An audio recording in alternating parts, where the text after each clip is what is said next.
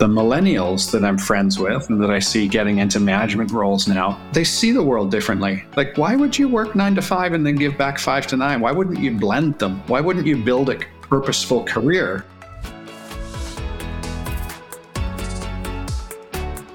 Welcome to the Authentically Successful Show. I'm Carol Schultz, founder and CEO of Vertical Elevation, a talent equity and leadership coaching and advisory firm. We partner with founders and CEOs to create talent-centric organizations, either where they don't currently exist or rebuild companies into talent-centric organizations. We are committed to supporting your vision and values by creating healthy, successful companies, leveraging the best talent, retention, development, and succession strategies. Listen at the end of the show for information about becoming my next guest on one of the most important podcasts for building thriving companies. Here we go. Joining me today is Mike Rowlands, President and CEO of Junction, a social media consultancy that for over 20 years has been advising on strategy, sustainability, and social impact for some of the world's most courageous and generative companies, nonprofits, and movements. From offices in Vancouver and Toronto, Canada, and London, Junction has served clients on 5 continents, helping define their purpose, plan their impact, tell their stories, and embrace accountability. As an MC, keynote speaker, entrepreneur in residence, and frequent workshop presenter, Mike regularly hosts events and conferences and teaches strategy, branding, and entrepreneurial leadership. He's happiest when hosting juicy, generative conversations with people and groups in service to life. Mike, welcome to the show. Thanks so much. Great to be here. And I'm looking forward to a juicy, generative conversation with you. Yeah, I know. That gives me a great smile. Your juicy, generative conversations. So, Mike, what's the biggest problem Junction solves for its clients? We help them figure out this new imperative to have a positive social or environmental benefit. Right? A lot of companies have flown along for years or decades or longer, really prioritizing and centralizing the needs of the shareholder. And more people, including their customers and their staff and shareholders and others, are calling them to pay attention to other things. Those other things include how well are you looking after your staff? How much of a footprint do you have on the environment? How well are you thinking about the communities that you serve and where your staff and your employees, your staff and your customers live? Right. So these broader social impact questions are kind of vexing for a lot of entrepreneurs and business leaders and even boards of directors. So we step in to help them because that's where our expertise is. That's really interesting. And the company's privately held, correct? Yeah, there's just 2 of us that own it. It has been through, like many companies, it's been through permutations over the years. So there have been different partners over the years, but today there's just 2 of us that run it. Yep. So the company was founded in 1998, correct? Yeah, that's right. And you joined in 2011. Correct. Yeah, we merged with our crosstown rival to create the company that it is today. Got it. Okay. So tell me a little bit about your journey to where you are today and what it was about Junction that had you. I mean, you were a founder of Junction and then merged with this other company. Tell us that story. No, I founded a different business. So when the guys were founding Junction in 98, I was just finishing university, and I ended up working for a small advertising agency that did a lot of work with retailers and restaurants, pretty small boutique sort of agency. And that firm got bought by a web development firm in 1999, maybe early 2000, right at the height of the dot-com craziness when everybody was doing the land rush to the internet. And we built an interactive agency there about 5 years before anybody used the phrase interactive agency. And we did quite well. Right. Had some fabulous clients. And then the dot-com bust happened. And down it went in 2001 and so many rounds of layoffs. And I found myself without a job and with a young child in late 2001. Christmas was coming and there were no jobs available. So I started to talk with a friend about founding a new business. And we launched a firm called Octopus in the spring of 2002. And it was based on values-based branding. So in response to the sort of shallow land rush of the dot-com period, we were wondering, how could you build something more durable, and how could you build something that was a bit more meaningful for people? So we built this firm that did branding work, but was totally focused on using values as a base for the brand, rather than a technology or a product cycle or other platforms. So we built that firm. We did really well for a lot of years. Fast forward to 2009, I think. No, 2008. I had the opportunity to work with a nonprofit that a friend of mine had taken over. And it was strategy work, and it was rebrand work. And it was fascinating because I found it even more complicated than working for businesses. So they still had to generate income. They call it fundraising instead of sales. And they still had all the overhead costs. But they were measured, their success was measured based on their social impact as well as their ability to turn the revenues. So I decided I was going to do more and more work in that space with nonprofits, but also with social enterprises, businesses that had a social or environmental intention. So we did that for a few years. And then by 2011, we had competed against this crosstown rival Junction a few times, and we'd won our share of bids and they'd won their share of bids. I knew the two principals there. They were doing more sustainability strategy work and communications. And we, of course, were doing the brand work and communications. And we just decided to put the companies together. It really was a swift decision. There were some circumstances at their end that were changing, and we were keen to grow. And so we amalgamated the two companies in the spring of 2011. Very interesting. So what was your employee count prior to that, and what was it after when you did that? I think we were 8 in Octopus, and I think they were about 6 or 7 in Junction. So, and they had purposefully shrunk. 2010, we had the Olympics in Vancouver, and they hibernated their business during the games. So they'd gone from about 20 down to about 6 or 7. And then we joined forces. We're 14. But the two principals in Junction moved to New Delhi in India and opened an office there. And we very aggressively and quickly grew that presence. That ended up being, I think it was 21 or 22 staff there, plus the two principals. And then we had a handful of people in Vancouver and a handful of people in London in the UK by this point. So we were total of about 35. The Great India Adventure didn't entirely go our way. We did some amazing work, but around about 2015, it was pretty clear that we needed to close that office. So we shrank again. The two original partners in Junction left, and we were left with me in Vancouver and my current business partner in London. And we shrunk at that point to about 10 people. And today we're sitting at about, I think if you look at our website, there's probably 22, 23 people, but a lot of them are contractors and part-time. So we're probably more like 16 FTEs.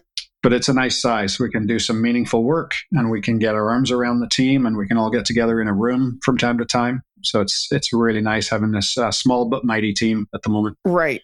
So tell me a little bit about how you go about finding your prospects. I mean, are you doing inbound marketing, outbound marketing, referrals? I think it is always true that your best source of new clients is your past clients, but that presumes that you're doing a really good job serving your past clients. So we take our project management work really, really seriously. We hire people that have really strong subject matter expertise. And we take those relationships with our clients really seriously. A mantra of putting relationships first. So we get a lot of referrals. There's a really good sort of inbound engine based on the referrals that we get. And we can kind of trust that to let us grow the business about 10 to 15% a year. But we're being more proactive than that. And so our proactive effort, we've focused in a couple of spaces where we want to have more impact. One of those spaces is with international consumer goods companies. So we purposefully use the word international. We have worked with some multinationals, but what we're really interested in is companies that are growing and are already in multiple national markets. And there are some complexities there that we're comfortable with. We're in international business ourselves. And we believe that the sustainability questions get more interesting when you're in international business. So that's one space where we're sort of pushing. And the other space where we're pushing is in what I'll call social finance. So there are banks and there are investors, venture capitalists or private equity firms. There are insurance companies, all of them hold these pools of capital that they're interested to move into social purpose or environmental sustainability. And we want to be part of that conversation. We figure the more we can move the money into that thinking, then the more work there will be in that space. So those are the two places where we're sort of proactively marketing, and we're having some good success. So we're growing at a much faster rate than that 10% right now. That's terrific. Is there a competitive nature to your business? Are there other companies doing what you're doing?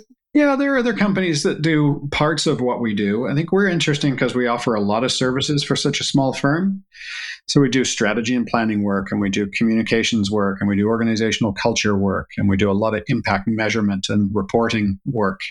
And there's companies that do one or two of those things, which is pretty unusual to find all of that in one house in a firm our size. So because we've been able to build that expertise, we've got a bit of an advantage compared to firms of similar size. But fundamentally, I think we kind of take a different view of competition. We collaborate with those competitors as often as we compete with them. Mm-hmm. And we believe that there's more than enough business for all of us out there. Right. There's lots of work to be done, particularly on the sustainability file.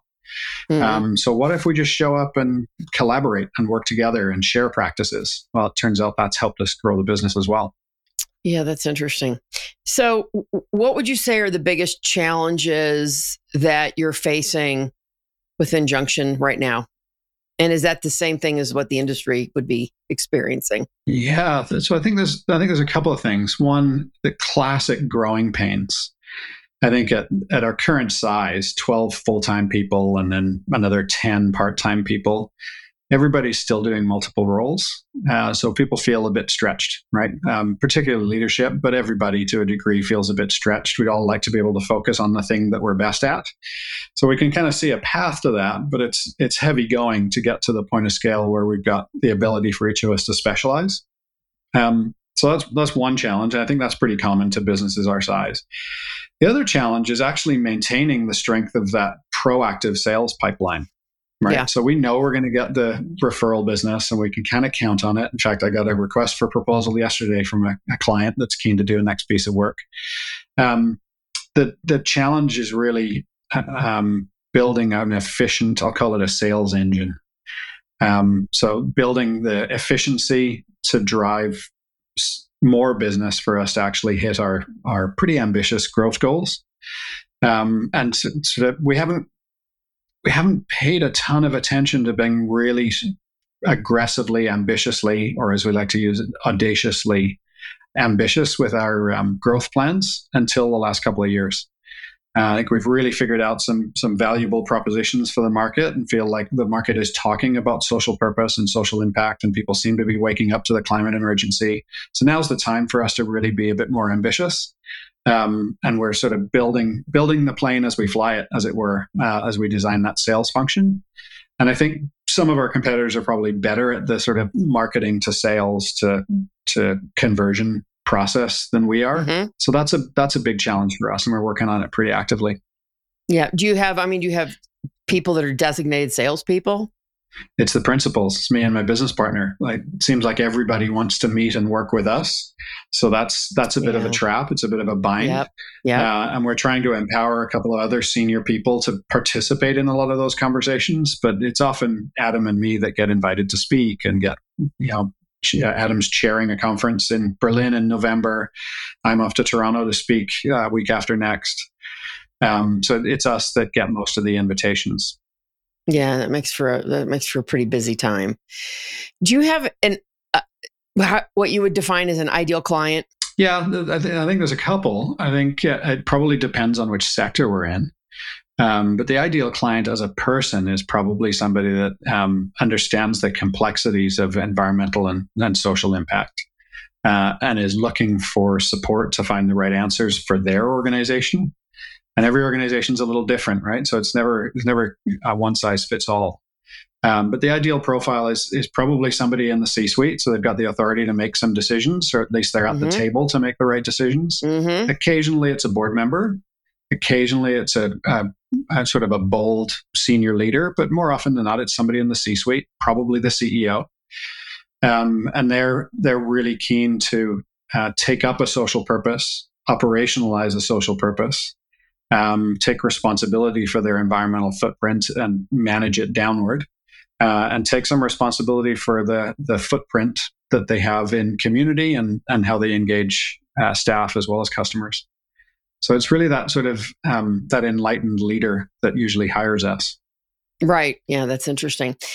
Mike, there's been a lot of talk in our country about, they've made it political, like ESG is bad.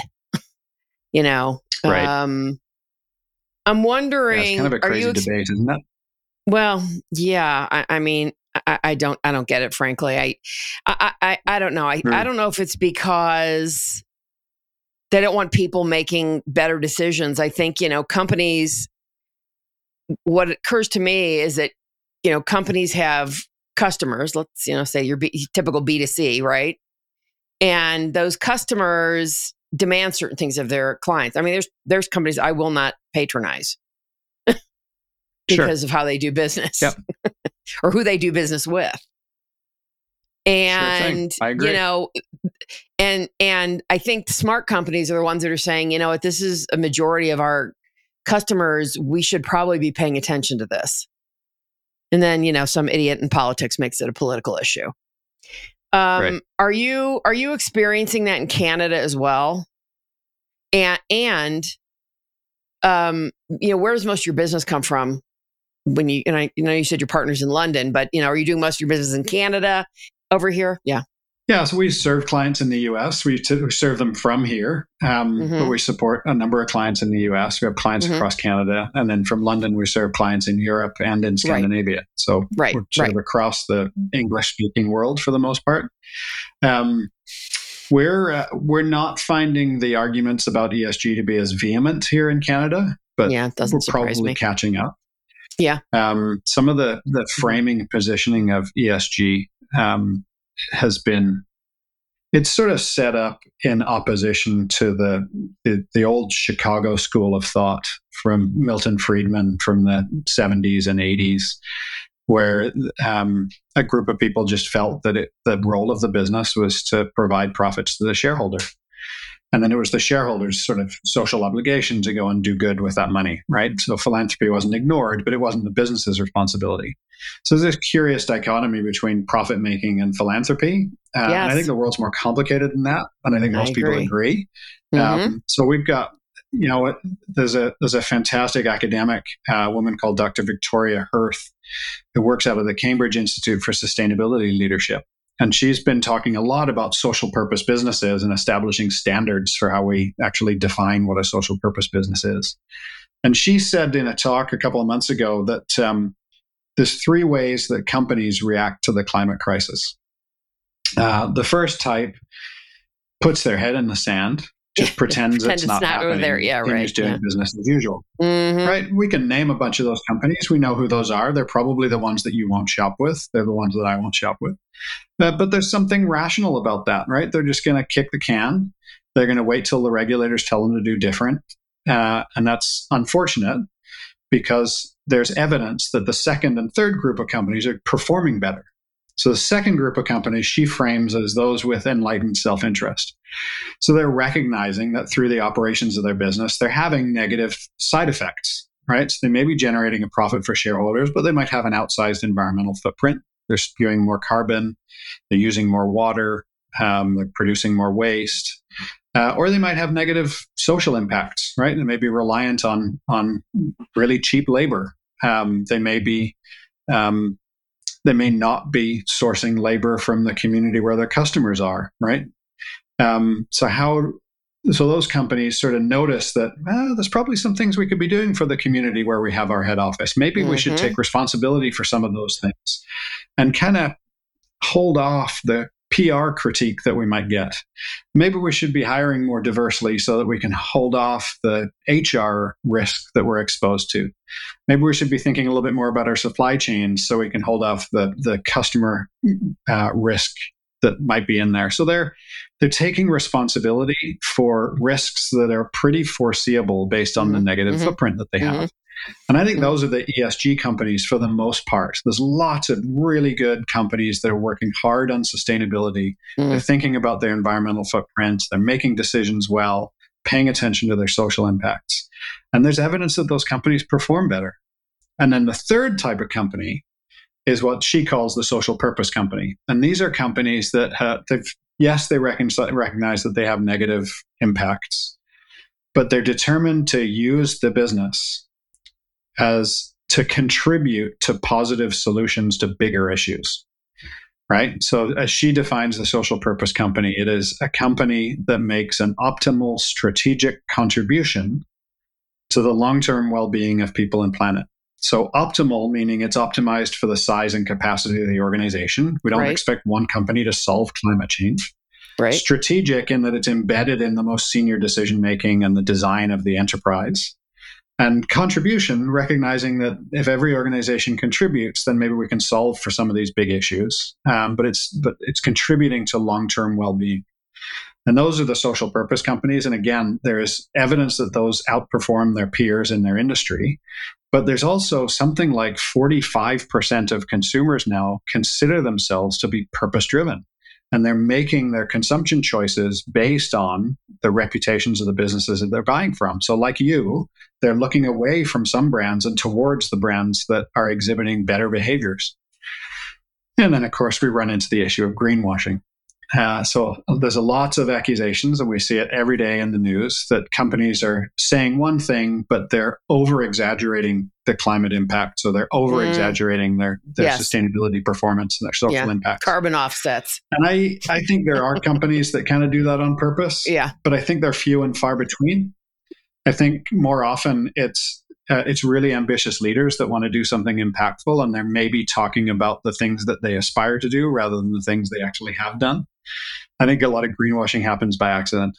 But that doesn't mean that it isn't a problem, because that makes it really easy for critics that don't like ESG to point the finger at those that are greenwashing.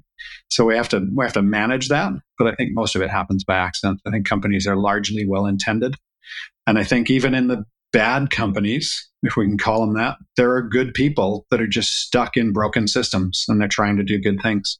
So sometimes we want to work with those, the entrepreneur that's trying to make things better. Yeah. I couldn't agree more. I really feel like, there was a bunch of stock I inherited from my father when he passed, and a lot of it was just, Philip Morris. I'm like, really? Do I need stock in a company that's killing people? Right. So there were other things, and I sat down with my broker and I said, we have to get rid of all this. I said, there has to be a place to put this money with companies that aren't killing people and destroying the environment. And did you find it? Were you able to work with your broker and find the right place? He was. I mean, they don't just do your typical wealth management stuff. They do, he says we couldn't survive if we didn't do impact investing for our clients. They demand it. Right. Yeah. And I think that's increasing. But my but that generation didn't. Right. He didn't care. He just cared that, he was making all this money off of his stock. I'm like, there's got to be, I think he sold everything but one thing he made me keep. For a while. I don't remember what it was, but I'm sure eventually I'll get rid of it. Yeah, you imply something interesting there that I think is a generational shift in thinking. Mm-hmm. So yes, my parents' generation sounds like your parents' generation. They worked 9 to 5 and then they gave back 5 to 9. Right. And giving back was the framing that they used. Right. I've taken my peace. I've taken my wealth through my hard effort. Thank you very much. I worked very hard through my career. But now that I've accumulated this excess, I'm going to give back. And that's what philanthropy looked like. But today, I think as a Gen Xer, I'm in between these two worlds. But the millennials that I'm friends with and that I see getting into management roles now, they see the world differently. Like, why would you work 9 to 5 and then give back 5 to 9? Why wouldn't you blend them? Why wouldn't you build a purposeful career that is more meaningful and makes a meaningful contribution in the community? So they're insistent about colliding those things and integrating those things. And they think about, there's a bank here that for years was using the sort of catch line on their ads, do you know where your money sleeps at night? So when you've put your deposits in the bank, how is that money being invested? And Right. is your bank or credit union investing it in a place where you'd like to see your money go to work, or are they That's right. investing it in places that you would never buy from? Well, I mean, that's a really great point. I mean, people don't think of that, right? And I think one of the most common examples that everyone can understand when you explain it is insurance carriers, Yeah. right? And let's just talk about the property and casualty insurers, right? I mean, that industry has been around for hundreds of years, literally, and has, figuratively more money than God, right? I mean, they Right. just have so much money, it's obscene. And they have something called a combined ratio. And basically it's what's paid out versus what's taken in. Right. And they look for a number that's under 1, right? Which means they're making a profit.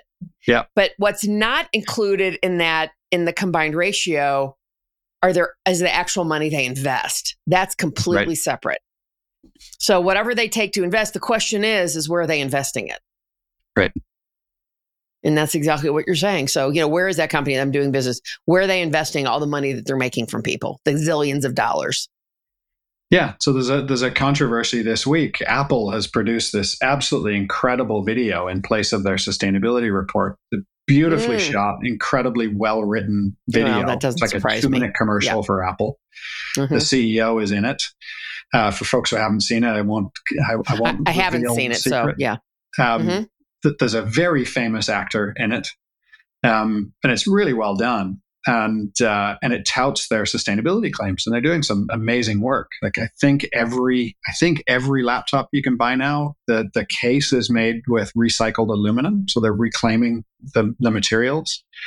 They're going to sell an Apple Watch soon. It'll be their first carbon neutral product.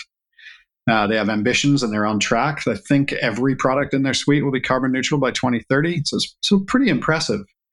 And as soon as it was released, the critics come out of the woodwork and But what about rightly the ask slave the labor in question, China?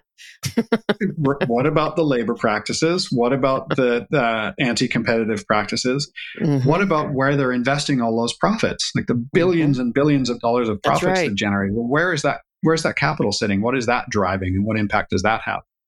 And they don't yet have to report on that. They will soon, but they don't yet. So it's complicated work, right? Which is why it's so appealing to us. The complexities are significant. Mm-hmm. People, I think, as I said before, people generally want to do the right thing, but it's hard to figure out what the right thing is when there's 12 different priorities and you can only afford to do 3 of them. So how do you decide? Yeah. And we just try to show up with the expertise and with a sort of a really compassionate approach that's about helping people do well. It's the second time today I've used a Maya Angelou quote. Do your best, and when you know better, do better. Right. So recognizing that we're all doing our best, and as we learn, we'll do even better. Right. There'll be continuous improvement. Well, yeah, and of course, I blame marketing for a lot of this, right? Everybody wants to present a panacea, right? And guess what? There isn't one. Yep. And I think if companies, and this, I mean, the work that I do with clients, I'm like, you just need to be straight with people. No one's expecting you to be perfect all the time. No. And I think if you were just straight with people and said, look, this is what we're doing, we're really proud of it, but this is where we still have to go. Yeah. Because I think unfortunately, those critics are out there to say, so Apple, where are you investing all those billions in profits? And so Apple, what about the slave labor in China and those horrible places? Right. Because they refuse to bring that back to the United States, right? And they're not the wrong questions, right? But a smart Apple, and they probably will. I haven't looked at the reports yet. I just saw the video. Yeah. But they're probably reporting on that stuff. They're a smart company, and they're certainly well equipped. No question. Years ago, my business partner wrote the sustainability report for Adidas. And, big multinational company, they source products from all over the world. And in the first sustainability report that they published, they did exactly what you've just said. They said they had, here are all the countries where we work, here are all the issues. Here's where we're doing well. Here's where we'd like to do better. Here's where we're not doing well, and we might be a little bit stuck. they were just quite transparent about it. And then sure enough, in the next year's report, they'd been able to move the needle on some things and were able to share that with stakeholders, right? Shareholders and other interested parties. And I think that's the trick. Like, yes, we need to continue to do better, but let's pat ourselves on the back a little bit for the things that we've done well, and then recognize that there is a lot of urgency to moving quickly, because this climate emergency is real. Like, we're starting to see really significant effects, and a lot of this sustainability work is contributing to. Well, hopefully it's contributing to mitigating those effects, but certainly changing the way companies behave is really, really important because their footprint is so big. Right. So, as you mentioned earlier, you've got about 22 employees. About half that, almost half are full time. About half are full, a little over half are full time. And tell me a little bit about your talent strategy. Why you've chosen to stay with about 50% contractors. Do you see that changing? Bringing any of those on full time? Why not? Yeah, so the talent strategy is really aligned to our service strategy. So I said we do a lot of strategy and planning work, and we do a lot of impact measurement and reporting work, and then we do the sort of communications and culture work. And I'd say that the first two are fairly mature parts of our business. We're very, very good at those. We have a lot of great case studies. And the third one is developing. So we know that we're going to need to bring people in that are stronger on the communications and culture and leadership development and team development work, right? So that's going to drive some of our recruitment on the consulting services. There's really three parts to our business. There's the part that gets the work, there's the part that delivers the work, and then there's the part that manages the back office. It's a pretty simple business. The part that manages the back office is, for us, quite a small team, right? It's sort of 1.5 people. And that will grow over time. So we know we'll need to backfill that, but it grows based on the growth of the client services team. Of course. And the client services team grows based on how much business is coming our way. So it's sort of dependent on the sales team. So I think we're going to see some increase in our client services team, and probably some more investment in how we're generating new business and generating sales. So we're going to see more investment in marketing. That might mean some more people. Some more investment in sales. That might mean some more people. So our talent strategy really follows the organizational growth strategy. The mix of folks is interesting because I can think of 2 people that we have that are contractors to us by their choice. So their life circumstance is such that it is better for them to be contractors. They may have other clients, unrelated business that they're doing. They're spending part of their time delivering, or they may be only available half the time, and they don't want a part-time job. They just want a contract for that time. So those are both people that I'm thinking of are people that we would happily employ, but they don't want to be employees. They want to be contractors, and that's fine, right? We can work with that. And then there are others where there's sort of a particular narrow expertise that we couldn't bring on full-time, but we know that we want that expertise available on sort of a contract basis. So they may be people that work with us on a project-by-project kind of basis. Mm-hmm. And then there are others where they have an expertise that we do need, but just for a slim part of the time. So they're, rather than being on a project-by-project basis, it's just some hours per month that they work.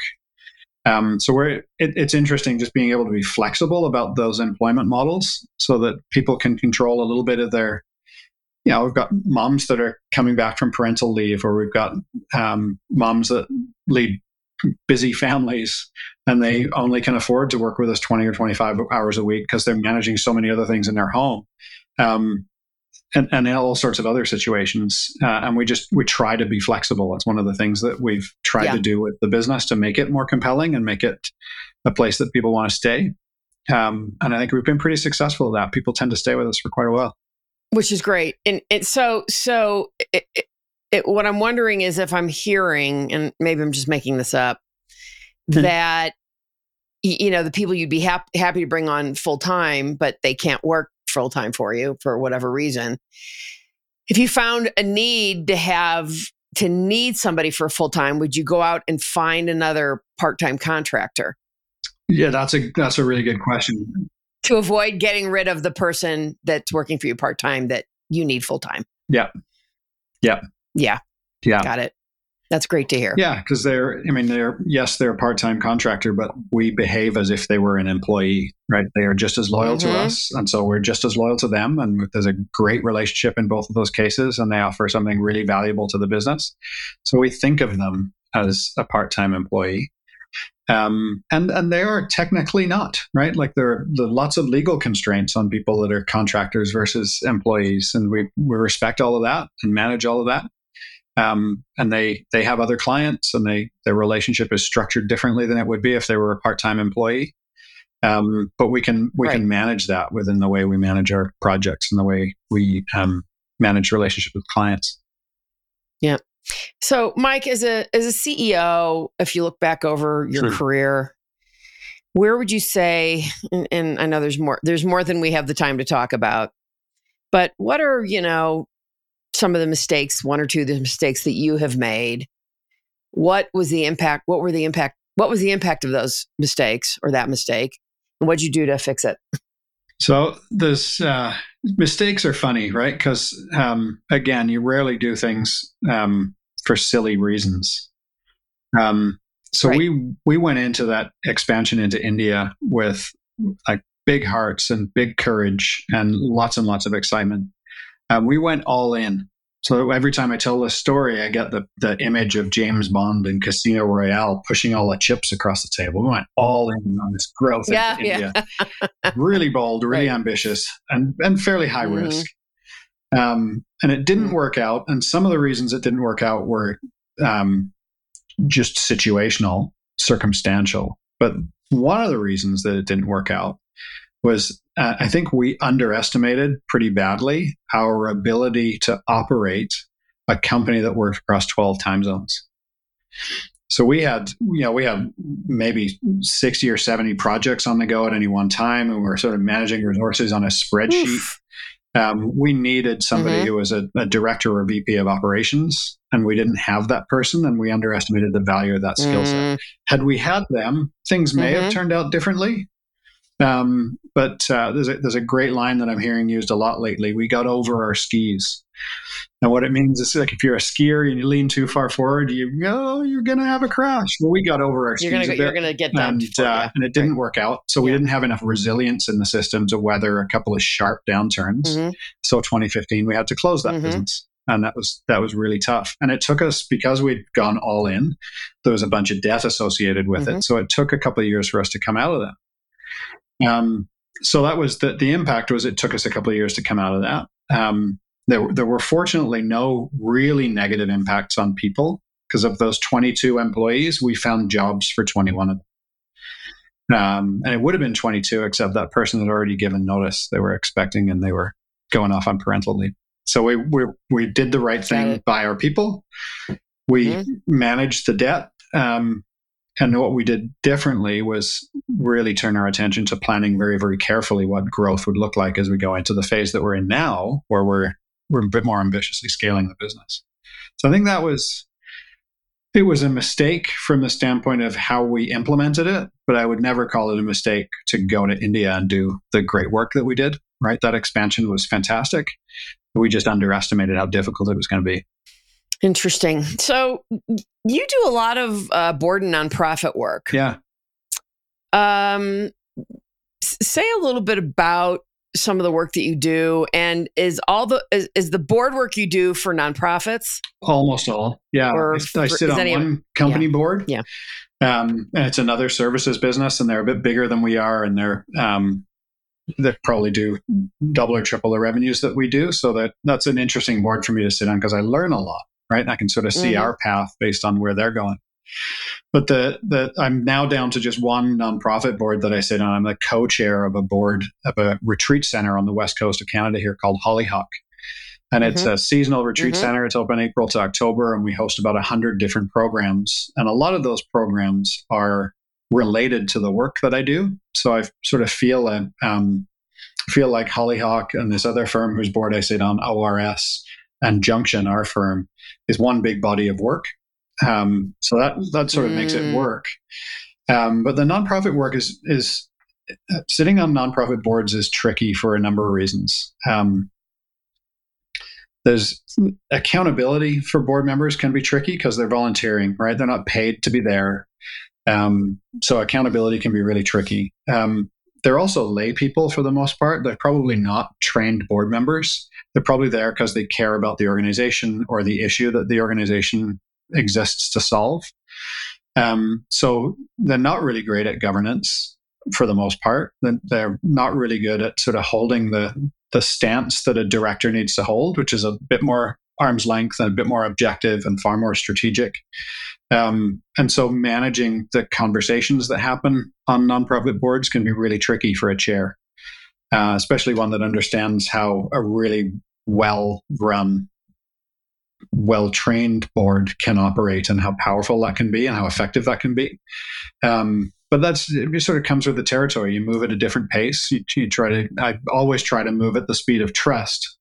But sometimes the systems that are in place on a business board where everybody speaks the same language drive the trust faster than the sort of relationship-based trust that you need to cultivate in a nonprofit board. So it's hard work, but it's really redeeming work because it offers incredible experiences and support for people. Have you ever experienced on a nonprofit board people just not taking it too seriously? Mm-hmm. Yeah, I've always felt like if you're going to take the seat on a nonprofit board, you should think of it as a part-time job, right? Yeah, that's how it should be perceived. I sat on a nonprofit board some years ago, and I'm like, I'll never do this again. Right. Because there are people that I'm like, why are you even here? So you could say you're on the board. Yeah, and I think a well-run board that it's probably the chair, or in our case, the co-chair, that has to manage that, right? And has to be in the conversations about, you've done great work here, and it's time to make space for somebody else who has more capacity and more energy to bring the right skill sets that we need at any given point of time. And sometimes it's the chair or the co-chair that's sort of overstayed their welcome. Our particular board has no term limits. So we're all are on the board for 3-year terms. But because it's a complicated board and because it's out of town, because when you get great people on the board, you don't want to turn them over just because some number of terms has passed by. So we don't have term limits. Right. Yeah. But that makes the conversation challenging as well. Like, when is the right time for somebody to step away, given that there's no restriction on them stepping away? So on the 3-year cycle, you need to have conversations with everybody to make sure that this is the right thing for you. Is it the right thing for the organization? Mm-hmm. And help people decide when it is time to step away. Finally, about this, you were an entrepreneur in residence for about 5 years. Tell me a little bit about that. Yeah, that was a great experience. It's really super. So there's a university in Vancouver called Simon Fraser, and it's a really innovative, really community engaged university. It's a big university, has a lot of schools, but it's very, very community engaged. And one part of the university is called Radius. And Radius is sort of a social venture accelerator and a social innovation lab. So really community engaged. And I was an entrepreneur in residence there. So as part of Simon Fraser, it was kind of housed in the business school, but it was really community focused. And over 5 years, supported somewhere close to 80 entrepreneurs that were trying to scale active businesses. We had one program that was supporting people that had an idea for the business and were trying to turn it into a thing. And then we had others who already had the thing and were trying to figure out how to grow it. And it was just fantastic. Right? I worked in partnership with another entrepreneur that I really respect and I consider him a good friend. And the two of us have complementary expertise. I'm more on sort of the marketing and culture side. He's more on the finance and operations side. So we were able to sort of tag team. And I was responsible for half the cohort and he was responsible for half. But it was, if one of my group really needed his finance expertise, we would just make sure that we were both in a meeting together.